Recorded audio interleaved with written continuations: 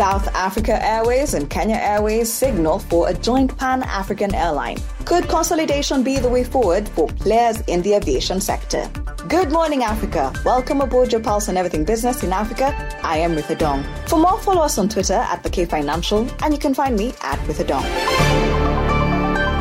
Troubled national carriers South Africa Airways and Kenya Airways have signed a cooperation agreement with a long-term view to create a Pan-African airline group, the two companies said in a joint statement last week. This comes on the back of a turbulent year for the sector because of the COVID-19 pandemic. Outside Ethiopian Airlines, players in Africa's aviation industry have failed to make any profit over the past 5 years, citing a challenge the sector faced before the pandemic.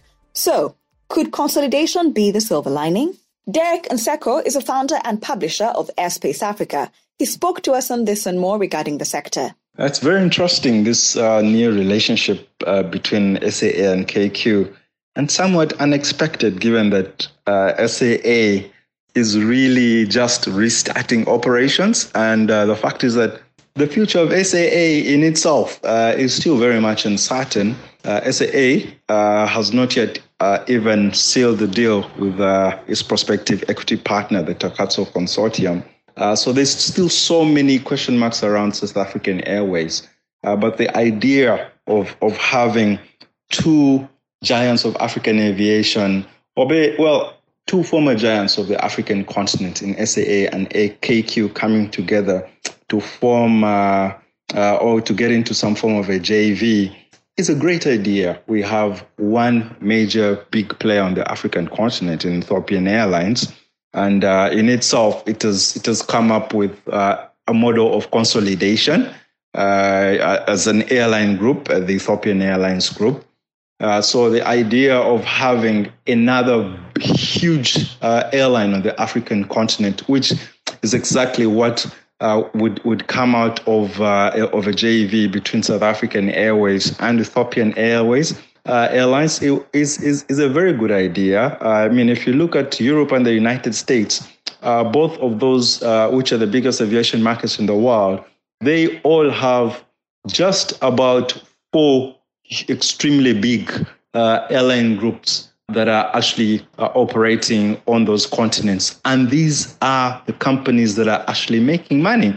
In Europe, we have the Lufthansa Group, we have Air France KLM, we have IAG, which has British Airways, Iberia, and the like. And of course, we have the low-cost airlines in Ryanair and EasyJet. In the United States, all these airlines have become what they are now through consolidation. So consolidation, there's a huge case to make for consolidation. And the African continent, for our airlines to start making money, we need to leverage the potential of scale, of economies of scale. And Ethiopian Airlines is in that place at this moment. It's a very big airline group. What we need is to have 3, 4 more, perhaps regional airline groups operating on the African continent. I think this is how the African continent is going to get into a place where our airlines are making money. So the idea of SAA and Kenya Airways coming together is great for the aviation sector in Africa, but only time will tell what will happen because there's really nothing more than just words at the moment. Smaller players like Skylink have been cited as potential beneficiaries from the crisis and could lead a new wave of privately owned airlines on the continent. Is it safe to assume that this will lead to new players in the sector? When it comes to the small aviation players on the continent, I would like to think that you're actually asking me about the private players on the continent because it is those players that tend to be a little bit smaller. African aviation industry is actually very fragmented. We have too many players on the continent, but the private players especially are the ones that are keeping the bottom line on the continent in the positive because they're the ones that are making money. They're the ones that are running this business the way that it should. The COVID pandemic has woken all of us up. I think what it has really done is woken us up to the fact that we need to change the way we do business.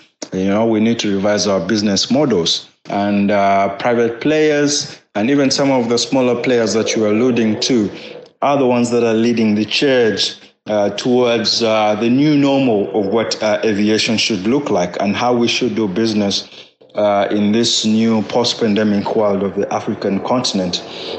The pandemic has created an opportunity in the sense that the established players, our national airlines, they're more open to working together with other players on the aviation landscape. You know, our national airlines tend to be to have models that are beyond the region, that are intercontinental, and the smaller players have a huge part to play because the national airlines, for them to have thriving intercontinental operations, they need to work together with the small players and to look at them as feeders, you know, to feed traffic into their hubs that they can then take on to their intercontinental, to their destinations overseas and in Europe and the United States and the like. So the opportunity is there. But the opportunity lies in cooperation across the board. In going against the tide, Rwandair, Uganda Airlines, and Air Tanzania have announced new international routes recently. Why are these carriers swimming against the tide? So it's not just Rwandair and Uganda Airlines that are opening up new routes. It's really airlines across the board in Africa and even beyond Africa that are starting to open up new routes. I think we're seeing airlines even get into new markets that they previously did not fly to. Uganda Airlines itself has just launched intercontinental operations. They launched their Dubai services on the 4th of October. And there's airlines across Africa that are expanding. They are starting to expand their operations in the region and beyond. I think it's a balancing act at the moment. It's really about balancing capacity and demand because capacity keeps on changing. And airlines, what this COVID period has really taught us is that airlines need to be more agile, so much more agile, and they need to be able to react quickly to a changing landscape. And this is what airlines are doing now as the environment and, as the demand around travel changes, they change with it and they deploy capacity as is required. But then there's also a question of, do I wait for the capacity to come? And do I wait for the demand to come? And then I deploy capacity, or can I deploy capacity in anticipation of demand? And some airlines are doing that because in certain markets, it's important to grab your market share. There is that fight for the market share as well. And airlines have to also play that game. So are they swimming against the tide? In a way they are, because, travel is still experiencing the all-time lows that we had even in 2020. And we still have a long way to go. But I think the decision is really a balancing act between capacity and demand at the moment.